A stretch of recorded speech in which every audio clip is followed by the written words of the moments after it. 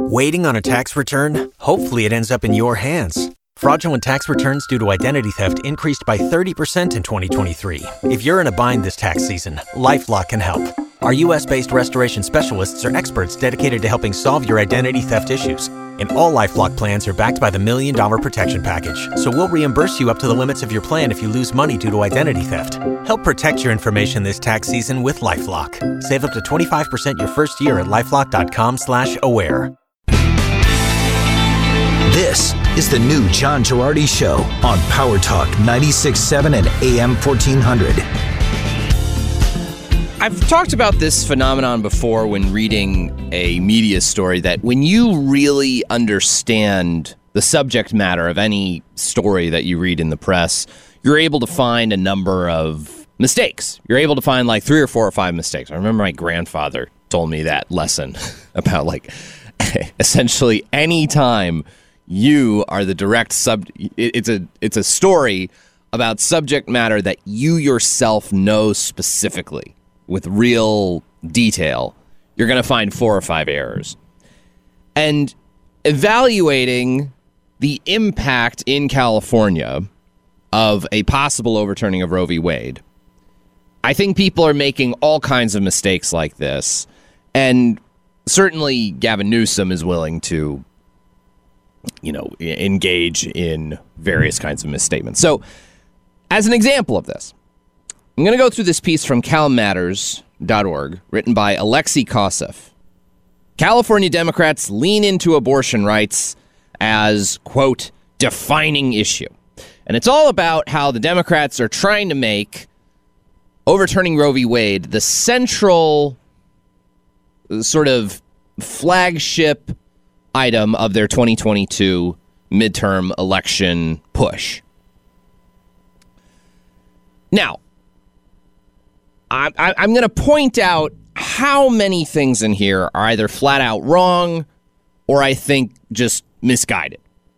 So we'll just go piece by piece through this article.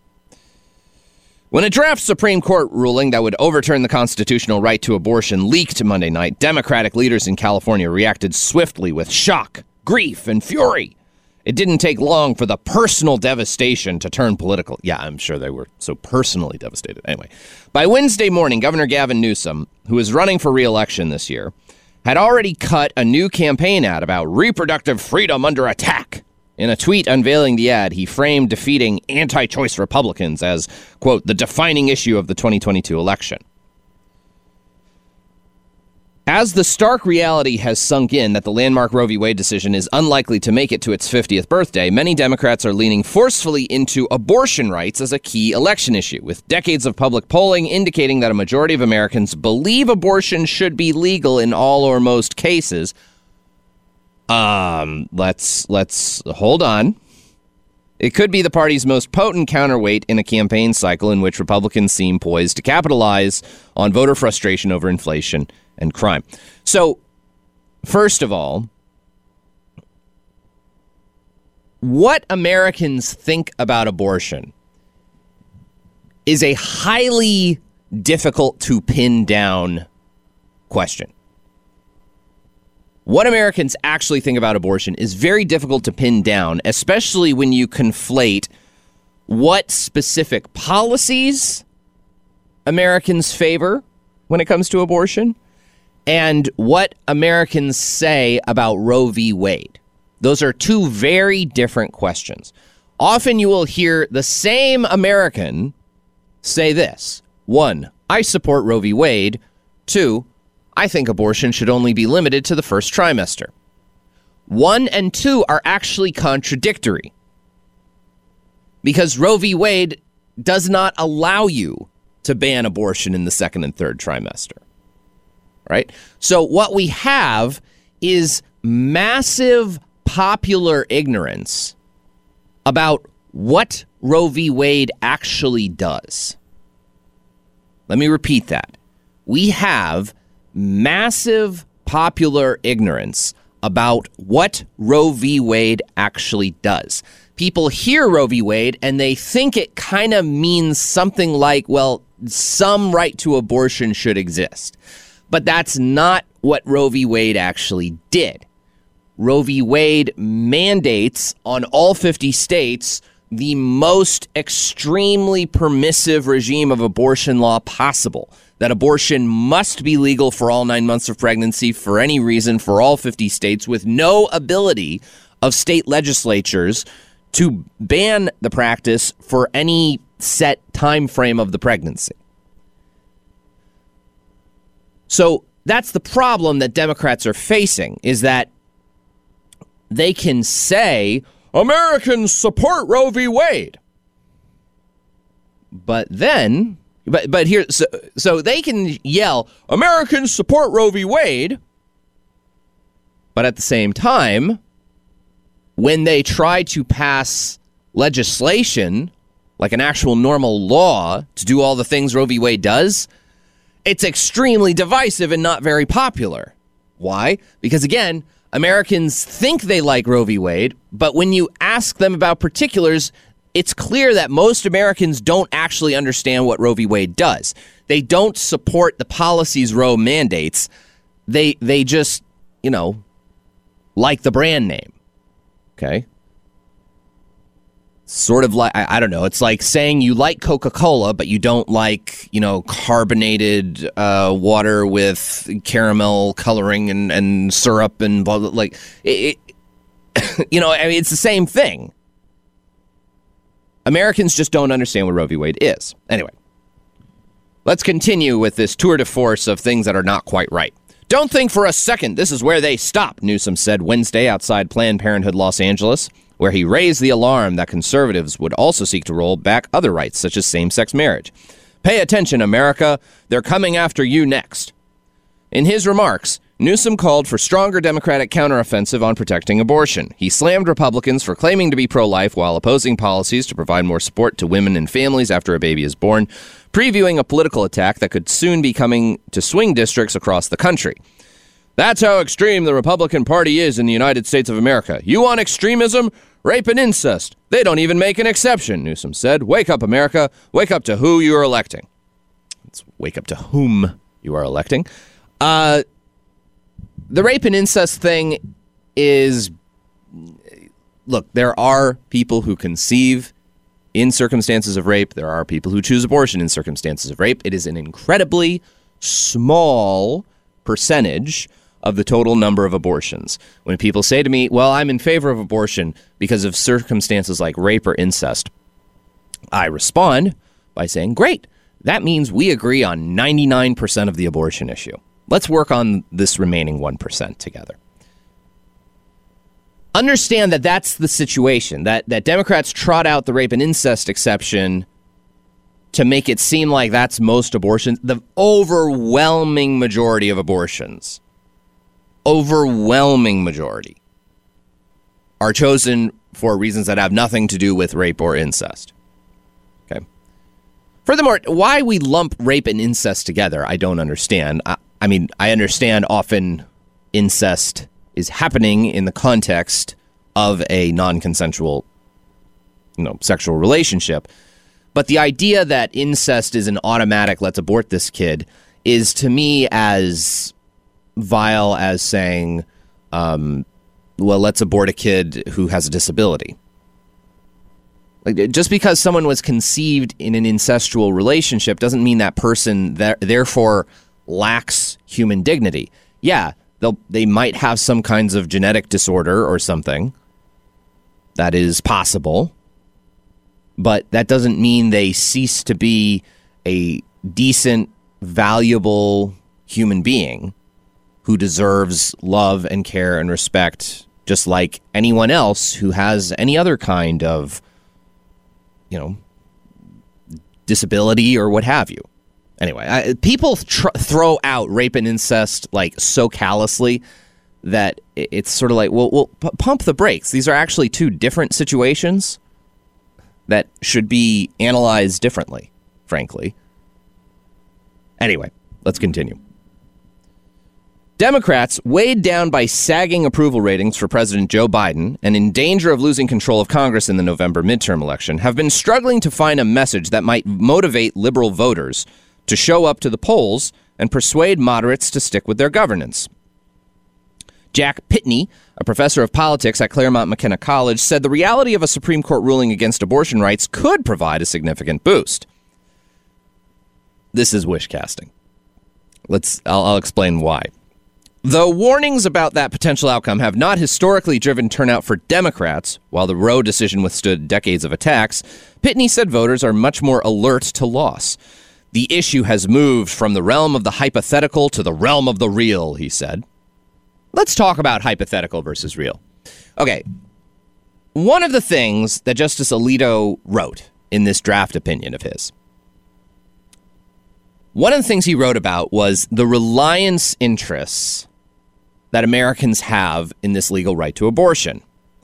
And basically, he was looking at the question of whether we should uphold Roe and Casey on the basis of what's called stare decisis, this prudential principle that Supreme Court justices utilize when looking at prior precedent to see whether they should uphold it or not, in which they analyze, well, one of the things they analyze is how much have Americans come to rely on this alleged right? How much have Americans come to rely on, plan on, base their lives, base their business, base their activity around this provision of law? And the thing Alito points out is that the reliance, so-called, that Americans have put in legalized abortion is not a long-term kind of reliance, because it's not like you're planning out years of your life around the right to whether or not to abort a child. You're making a decision about whether or not to engage in the activity that leads to the reproduction of a child. You're making that decision on an individual day. Okay, it's not like your decision to have sexual relations with Brad Smith on May 7th, 2022. It's not like you planned that out on January 14th of 2016, okay? Or, even if you're married to the guy, your individual decisions about when to have intimate relationships that could result in a child, it's not something, the right to abortion is not something that you rely on in the same way as, okay, we've structured our business around this provision of how, Chevron deference has been interpreted for, interpreting this aspect of regulatory law, and how the Supreme Court has interpreted this aspect of federal law. Our whole industry has been sort of organized around this and this changing the law. Do you see what I'm saying? There's not a ton of reliance that individuals actually have in the right to abortion over the course of a long-term period. It's short-term reliance for a short-term individual situation. So I think that's also why abortion is just not as much of a motivating factor for a lot of Democrat voters as maybe this article thinks. Frankly, I think even a lot of people who get abortions feel enormously conflicted about the whole thing. God knows, within my movement, I have a number of women who had abortions in their past and deeply regret it. So the idea that there are people who I have had this concrete reliance on abortion, and I'm planning out my whole intimate affairs for, abortion is like the worst. I mean, if you're using abortion as birth control, that's a horrible thing for you in a number of respects. So, I just don't think there's this huge voting public that has this kind of concrete reliance on abortion in the way that Democrats sort of think. And, it's a large subset of women who have had abortions, yes, but that within that large subset, there's a lot of women who aren't very politically motivated, who maybe don't even want to think about their abortions, who regret their abortions, who feel conflicted about their abortions, who don't want to think, and a large percentage of Americans don't really like thinking about the abortion issue at all. So this idea that it's going to be this huge motivator for Democrats in November and it's going to jeopardize Republican victories is silly to me. When we return, more about how the media mischaracterizes the impact of abortion in California next on The John Girardi Show. The John Girardi Show, Power Talk 96.7, AM 1400, and the iHeartRadio app.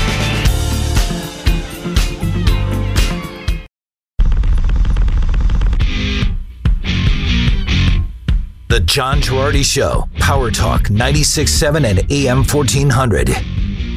Reading through this piece from calmatters.org about California's response to the possible overturning of Roe v. Wade.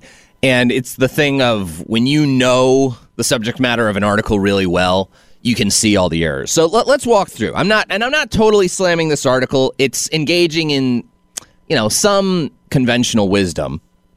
So this is Alexei Kosov writing for calmatters.org. So he's talked about how California Democrats want to use abortion as the issue to motivate voter turnout in 2022, in the November 2022 elections, especially for some congressional races in California that might be close. I am highly skeptical that abortion will be some signature issue to jeopardize Republican victory in 2022. I just don't, and it's astonishing to me the kinds of wussy, moronic Republican strategists who just have this attitude, talking about abortion's bad. Oh, no, the Republicans are blowing a good 2022 election with this overturning Roe v. Wade nonsense. Like, what are they doing? Like, why are we focusing on abortion when we can focus on inflation and stuff like that? Well, first of all, it's not like the inflation issue is going to go away. Secondly, this is a tail wagging the dog thing for some of these idiot loser Republican strategists. The point of politics is to accomplish your policy goals. You don't sacrifice your policy goals for the sake of getting more people elected. You get people elected for the sake of the policy goals. We've been trying to overturn Roe v. Wade for 50 years. For 49 years, rather. Like, the idea that we would let, people might view it politically unfavorably. Okay. That's all right. You know what? Obamacare wasn't popular when it was passed. A bunch of Democrats lost their seats in the next midterm after it passed. But you know what? They moved the ratchet. They moved the country. And the ratchet usually only goes one way. They accomplished the goal. It was worth the sacrifice of their majority to pass Obamacare for them.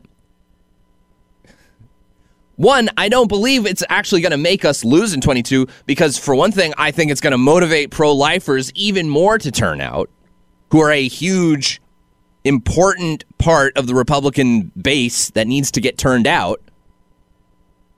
But secondly, even if it were, it's worth it. Anyway, let's continue. Abortion could remain near the top of the news through the rest of the year, with the official opinion expected this summer. Okay, well, it's expected in June. And the elections are in November. So, it's 4.5 months. And then potentially dozens of states passing new abortion restrictions after that. It's kind of like a wildfire, and the burning embers and debris will spread over the electorate for months to come, Pitney said. Still, it is uncertain how much of a difference abortion can make for Democrats, who are facing significant political headwinds nationally from pocketbook issues such as spiraling inflation and high gas prices. While probably not potent enough to shift the balance of power, Pitney said abortion could move the margins in close races with national implications, such as the contests for U.S. Senate in Georgia and Wisconsin. Some Republicans are already planning to push for a nationwide abortion ban. Good! Should the GOP win complete control of the federal government in the next few years. The ruling, Pitney added, might also help Democrats regain some ground with young voters who have particularly soured on Biden. Okay, so this is the thing. There's always this conventional wisdom that abortion is bad. The abortion issue being front and center is bad for Republicans. But people don't think about the circumstances. All right. This is the circumstance of Republicans winning at something. Okay, if this draft opinion by Alito holds, and God, I hope it does. Okay. Republicans have won. Democrats have lost. Democrats in Congress, while having razor-thin majorities in both houses of Congress and the White House, will be able to do nothing okay? They want to pass a bill to allegedly codify Roe v. Wade. It's actually slightly worse than that. They want to pass a bill to codify Roe v. Wade, and they don't have the votes to do it. They don't have the horses to do it. They don't have the votes to abolish the filibuster in the Senate. They don't even have the votes to pass this codification bill of Roe v. Wade. So it's not going to happen. And you're supposed to think that Democrat voters are going to be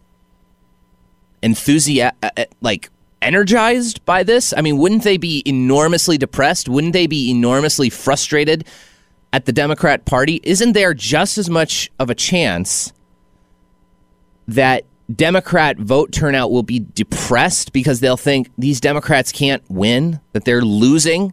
Don't you think there could be a shift in some national opinion? Don't you think maybe Republican-leaning pro-life voters would be energized more because now their state elections matter from an abortion perspective?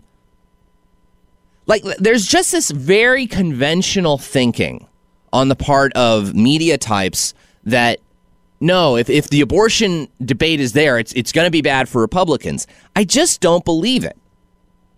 Like, I could see, like, to say, oh, the U.S. Senate race in Georgia, maybe abortion could impact that. Georgia is not some, like, pro-choice state. Even a lot of Democrat voters in Georgia lean pro-life. All right? How many African-American voters are there in Georgia who are Democrats but are at least moderate on abortion, if not pro-life? All right, a lot of African-American Christians are professedly pro-life. Why would they be turned off to Republicans because of this? And pro-life voters in Georgia would be, I think, energized. Pro-life voters in Wisconsin, I think, would be energized. And again, Democrat voters in Wisconsin, it's not like they're all a bunch of, like, you know, your Democrat voter in Wisconsin is like a union guy who lives in Milwaukee, who goes to St. Stanislaus Catholic Church. I mean, these are not like, you know, pink hair, you know, radicals or something. You really think that, you know, you really think Bob Kazansky, who goes to St. Stanislaus Parish? Wait, which St. Stanislaus do you go to there, Bob? Is it St. Stanislaus Kostka or St. Stanislaus Martyr? Oh, it's Kostka. Were you there at the fish fry back during Lent? Yeah. You think those guys are like, you know, my body, my choice. Get your rosaries off my ovaries. No, they're union doofuses. Because they've been voting Democrat because their grandfather and great-grandfather and great-great-grandfather before him have voted Democrat. Do you think those guys are upset at the overturning of Roe v. Wade? Their wives probably pray the rosary at 40 Days for Life every year. So anyway, this is a wild.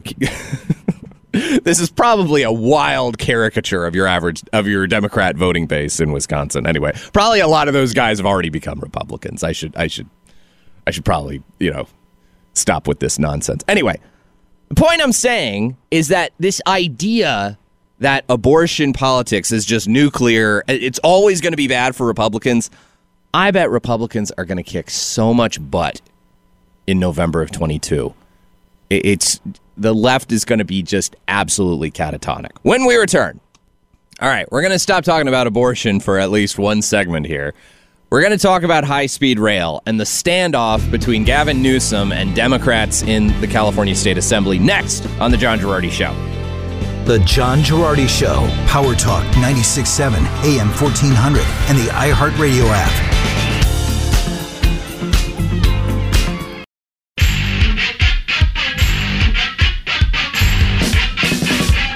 The John Girardi Show, Power Talk 96.7 and AM 1400.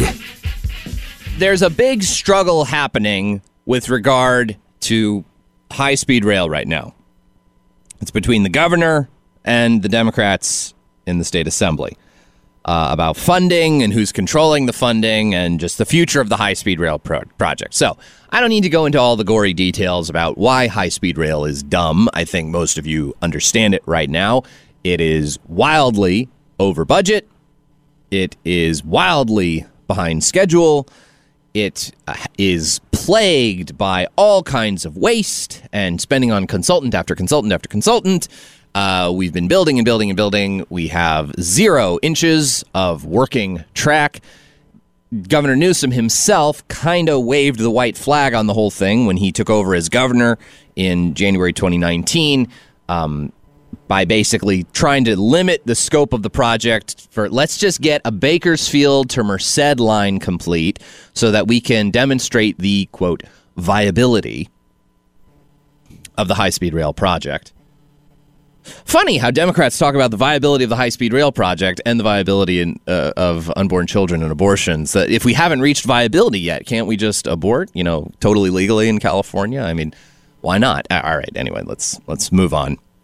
So Gavin Newsom has himself tried to manage expectations about this whole thing, but is still sort of pushing along. He says, well, if we can get this Bakersfield to Merced line done, it can show the viability of the broader system.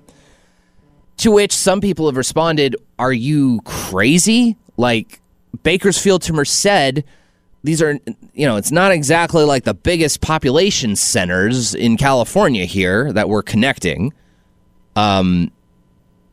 This is not a particularly transformative thing to allow people in Fresno to get slightly more quickly from Fresno to Bakersfield, but then you get to Bakersfield and what are you going to do? Walk? It's not like you need to rent a car in Bakersfield, get an Uber immediately from wherever the train drops you off. Like, what is this accomplishing here? So it's not like this is some transformative thing for the valley. Also, the idea that it demonstrates the viability of the whole system. Look, Bakersfield to Merced is just about the flattest, least complicated stretch you could have engineering-wise, I'd imagine, because you don't have to go over any mountains. You don't have to go over the San Andreas Fault. So I'm not sure how that demonstrates the viability of the broader system, that accomplishing the absolute easiest stretch of it, the cheapest stretch of it, as far as assessing environmental impacts, as far as eminent domain seizures. This is where the government's working on a project. They can seize a chunk of land for expanding a road or building a railroad or something, as long as they pay the owner of the property the fair market value of the property. Well, that often gets tied up in litigation, as the owner of the property says, you're undervaluing my property. I think my property is valued at this. Okay, that can often get tied up in litigation and costs and wrangling and time delays and being expensive. So if you think the eminent domain issues Bakersfield to Merced are bad, wait till you try to get this train into the heart of San Francisco. Good luck. So the cost of the train over time has gone from like $40 billion to now the estimate is based on 2019 numbers, not accounting for inflation, not accounting for increased costs for all these different things, not accounting for all the various increases in costs we've seen across the board. The price tag is now $105 billion. $105 billion for this high-speed rail train, for which $10.3 billion has been spent so far. So this piece in Cal Matters about it is written by Ralph Vardabedian, who's been actually a really great reporter covering this stuff. He writes, California Democrats are locked in one of the most consequential disputes in modern state history over the future of the Los Angeles to San Francisco high-speed rail project after a decade of troubled construction.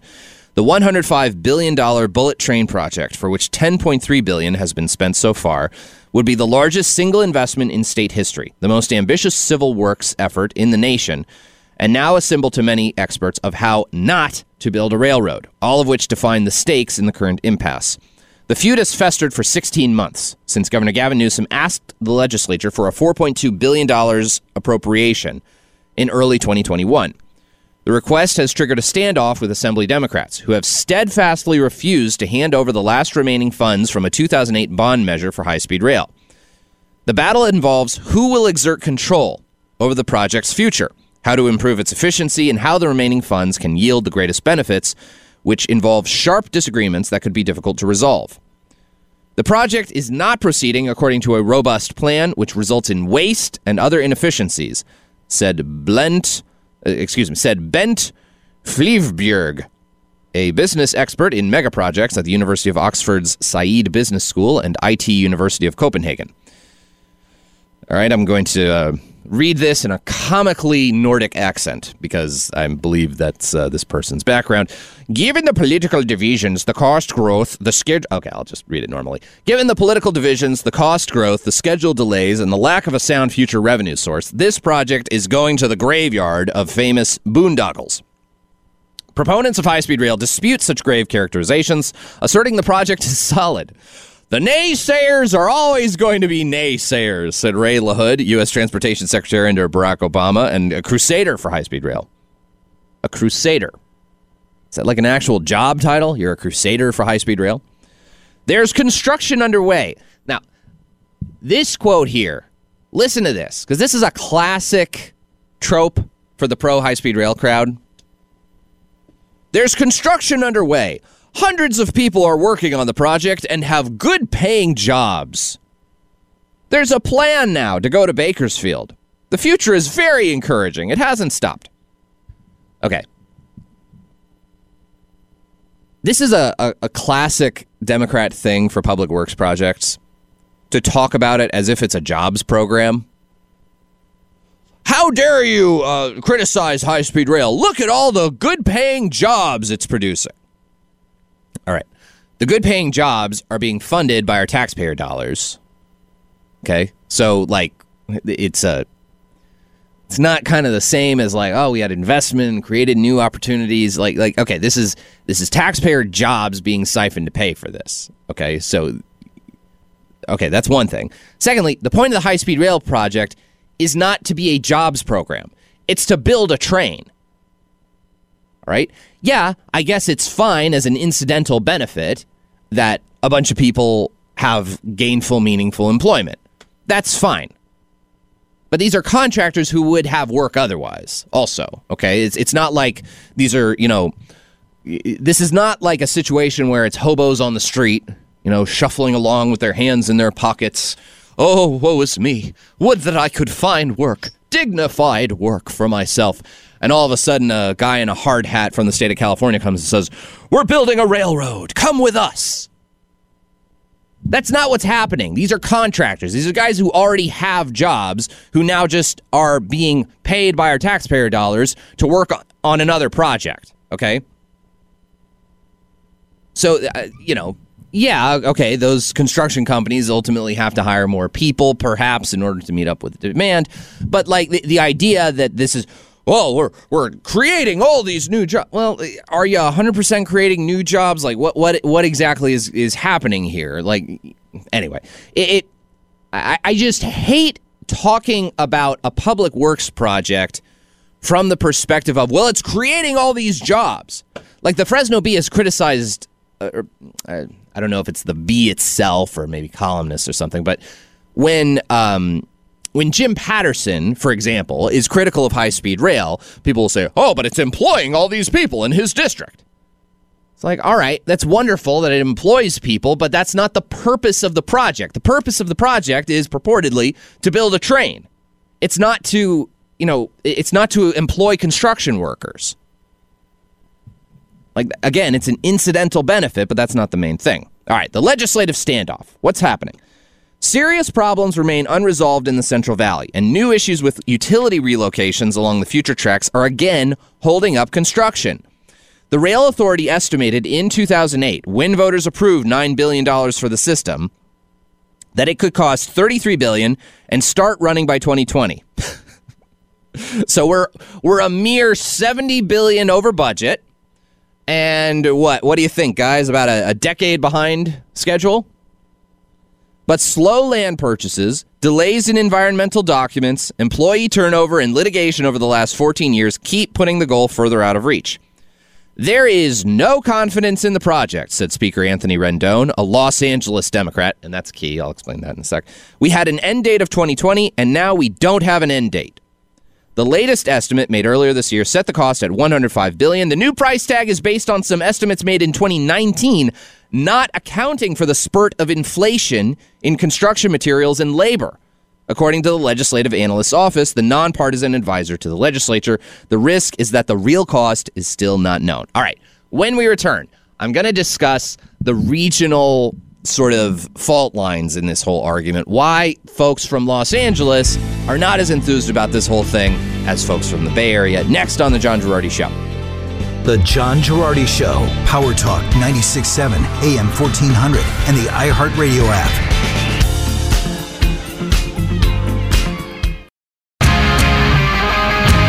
The John Girardi Show, Power Talk 96.7 and AM 1400. Anthony Rendon, the Democrat speaker in the California Assembly, is feuding with Gavin Newsom over the future of the high-speed rail project. Rendon thinks the existing plan just needs to be blown up, that we're so far over budget. We went from the high-speed rail project costing like $33 billion and being operational in 2020. That was the estimate in 2008. Now it's 2022. We don't have 1 inch of workable track, and the estimates are $105 billion. And that's based on 2019 numbers. It's not accounting for inflation. So what's going on here? Why is there this inter-Democrat fighting? I think the fight is between Bay Area folks and Los Angeles folks. Bay Area Democrats and Los Angeles Democrats. Let me explain. Gavin Newsom and Jerry Brown, Bay Area guys, not Los Angeles guys. Anthony Rendon, the Speaker of the Assembly, Los Angeles guy. Southern California has more representation in the legislature than Northern California does. It has more population. Just very flat out, simply true. So here's the problem. High-speed rail was really never about benefiting Los Angeles that much. The chief benefit of the high-speed rail project is for people who live in the Bay Area. It's so that white-collar Bay Area professionals can live farther and farther and farther away from the Bay Area to avoid Bay Area housing costs. You can, if you have high-speed rail and you're in some white-collar profession where you really only need to come into the office maybe once a week or twice a week, well, yeah, you can get a house in Madera and work in, get a house in Madera for your job in San Francisco. Zoom in 4 days a week, work remotely for 4 days a week, take the high-speed rail up once a week. And then instead of, the $600,000 in San Francisco, which would buy you like a small closet, $600,000 in Madera, you get a nice big house. That's been the benefit of high-speed rail this whole time. I don't think it really benefits Los Angeles. You take a high-speed rail train somewhere in L.A., what are you going to do? You immediately need to rent a car, okay? San Francisco is more enclosed. They have the BART system. They have better options for public transportation in the Bay Area. Like San Francisco is an East Coast kind of, small surface area, small, square footage city. So it always made more sense. So if you're going to tell these LA Democrats, well, let's just get this Central Valley stretch of rail completed. They're like, why are we going to pay to get this stretch from Bakersfield to Merced done to, quote, demonstrate the viability of the project? We're not even going over mountains. We're not even going over a fault line. Why do we want to spend all this money to facilitate, really fast travel from Bakersfield to Merced? It's not benefiting us in L.A. That's the heart of this dispute, I think, is this regional difference in interest. That'll do it for John Girardi Show. We'll see you next time on Power Talk. The John Girardi Show, Power Talk 96.7, AM 1400, and the iHeartRadio app.